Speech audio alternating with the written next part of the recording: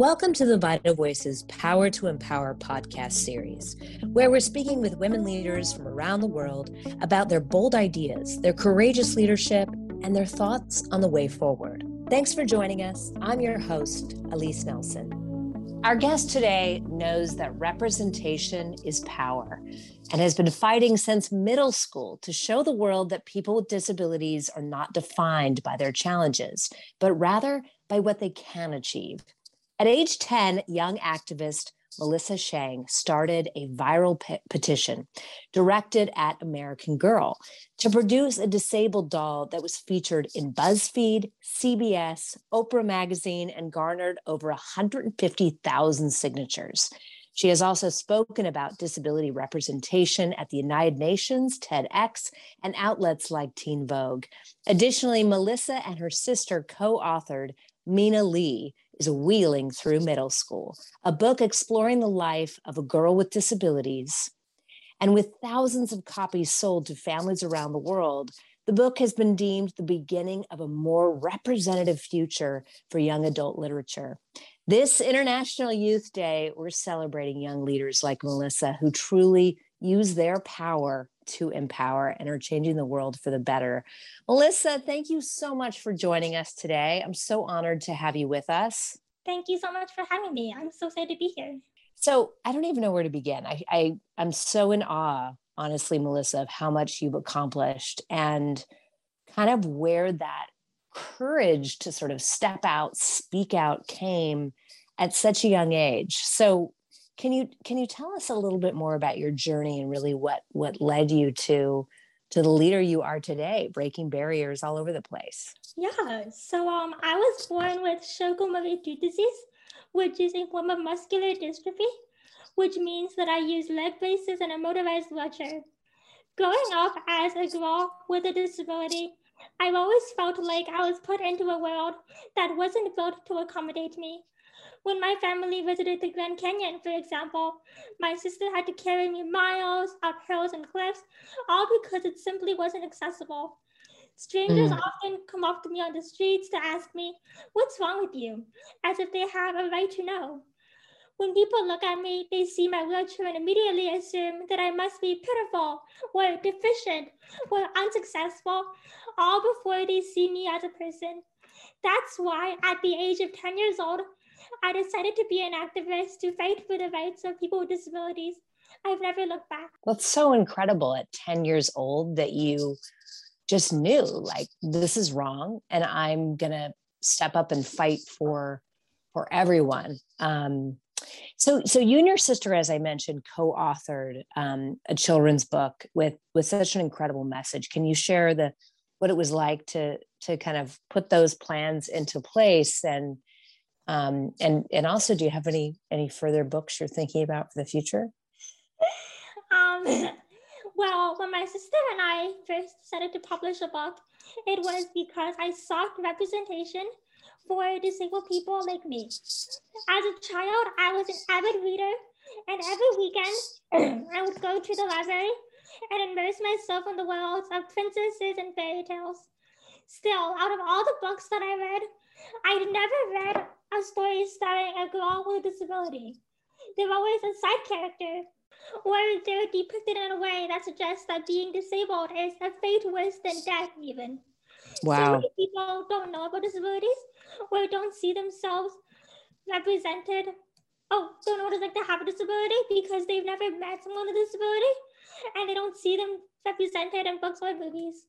And when people with disabilities don't get to see themselves represented, it's easier than ever to feel alone. I wanted to change that and show people that you can be disabled and still live a really awesome life, which is why I decided to publish a middle school novel about a girl called Mia Lee and her journey through middle school, from making new friends to dealing with the middle school bully. In 2016, I started a Kickstarter campaign, which ended up raising over $6,000 and garnering more support than I could ever imagine.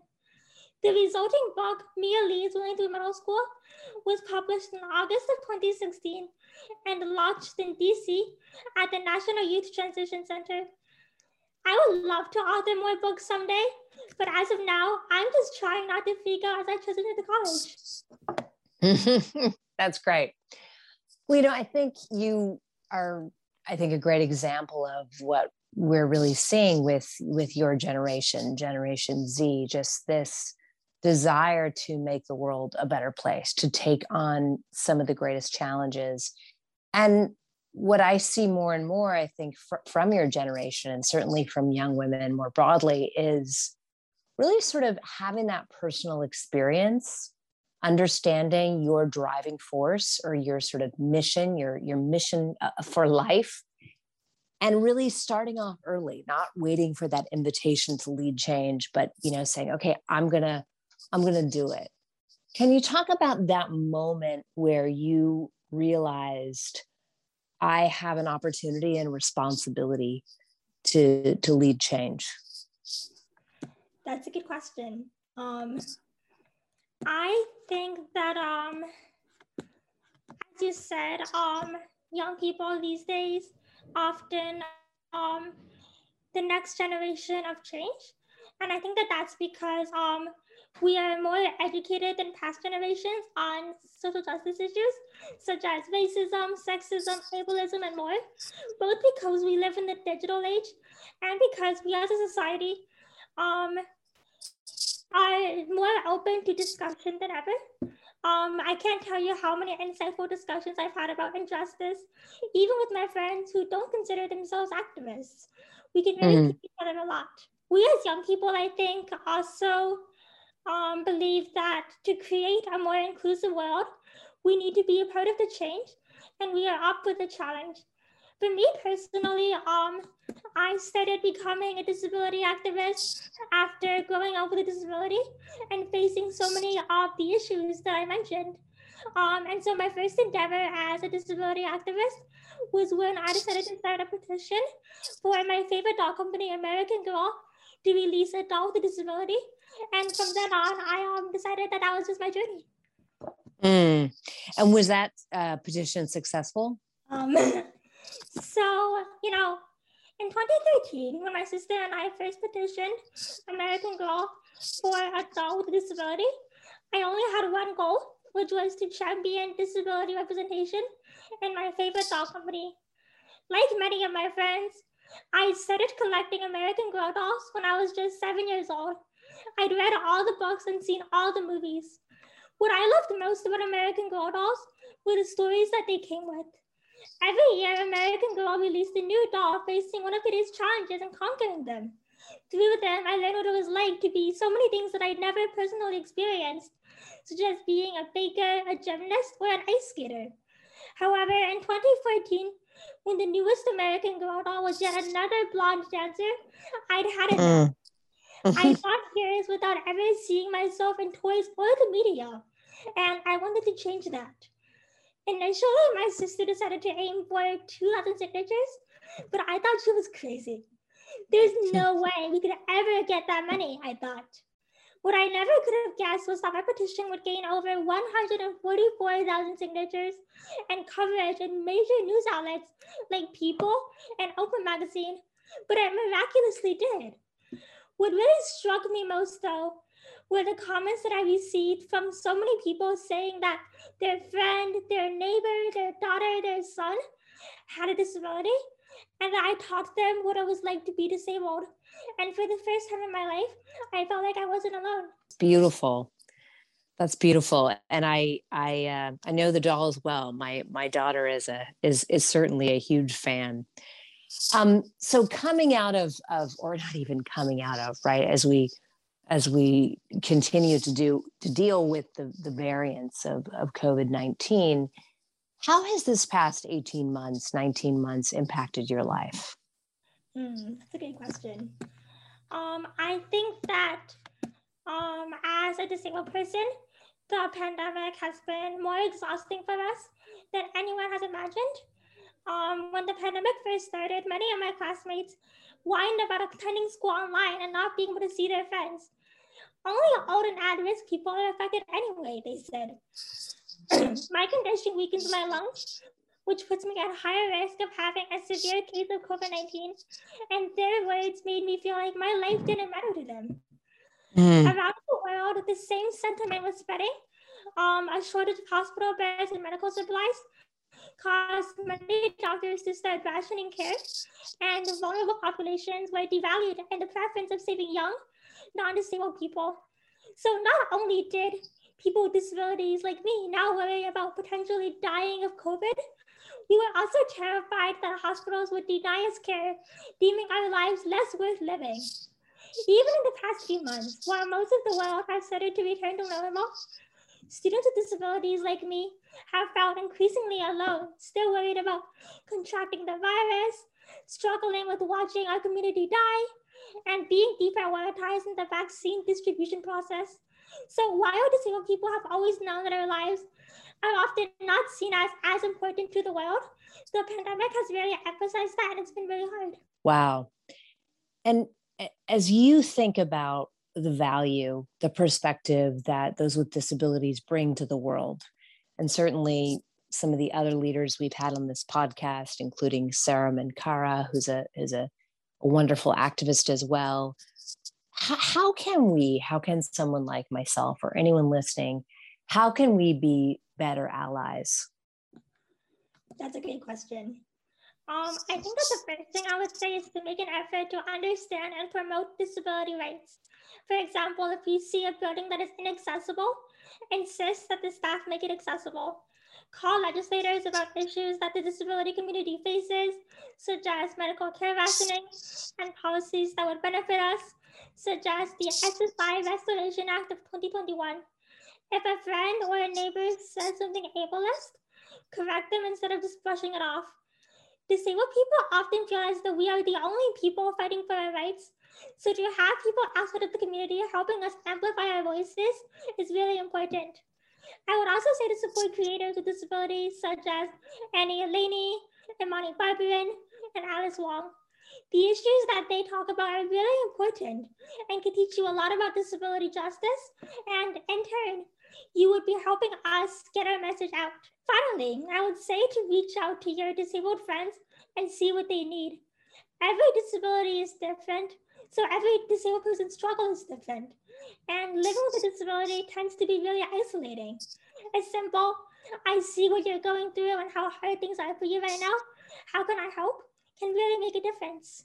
You've been, of course, part of the Vital Voices community for a number of years, and we are honored to have you grace the new forthcoming Vital Voices Global Headquarters for Women's Leadership. Your beautiful portrait created by Steffi Wong is outside the building for people to see up and down 16th Street in our nation's capital in Washington, D.C., just a few blocks from the White House. We were so thrilled to have you as part of a group of Asian women leaders. Why is this community important to you? Obviously, you know, there are lots of different kinds of communities, but Vital Voices is a network, is a community of women who are committed to and are taking on the world's greatest challenges. Why is it so important for someone like you to be part of a community like this? I think that as part of the next generation of youth activists, something that I've really seen is how passionate we are about making change in the world. I think that we are more optimistic than past generations. And while adults often tell us that equity is impossible and that the world will never change, we reject that notion because we think that the world can always change for the better. We are creative and resilient in the ways that we make change. For example, some of us start social media campaigns. Some of us write articles for media outlets. Some of us focus on community advocacy and lobbying. And so through Vital Voices and by joining a community of female youth like me who are doing incredible work, it really just makes me feel so empowered, and it makes me feel like, you know, as part of the next generation, we can really be making the world better.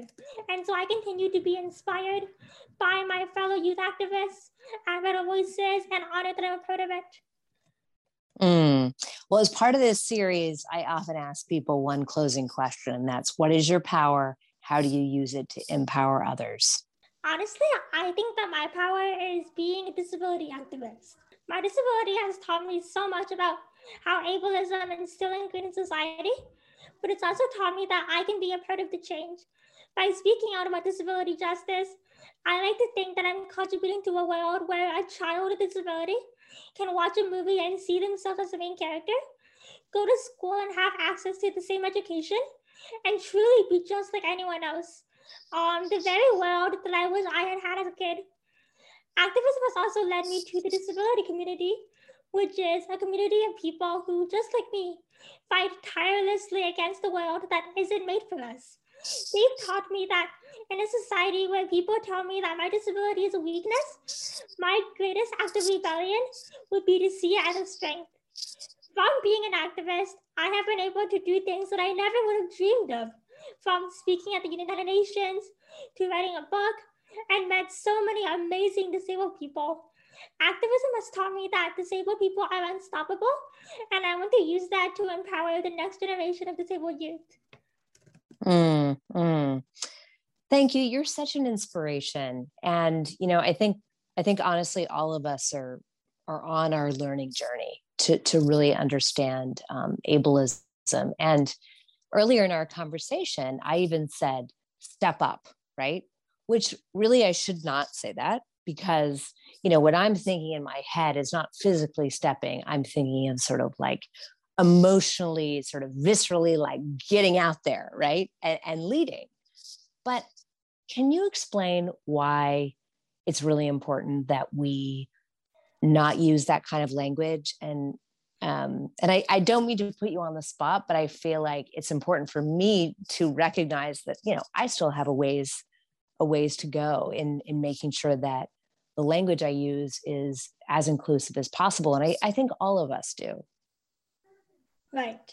That's a good question. I think that, as a society, because ableism is so commonly ingrained in our society, we tend to use language that is unintentionally ableist, such as, for example, the only disability is a bad attitude, or, did I stutter?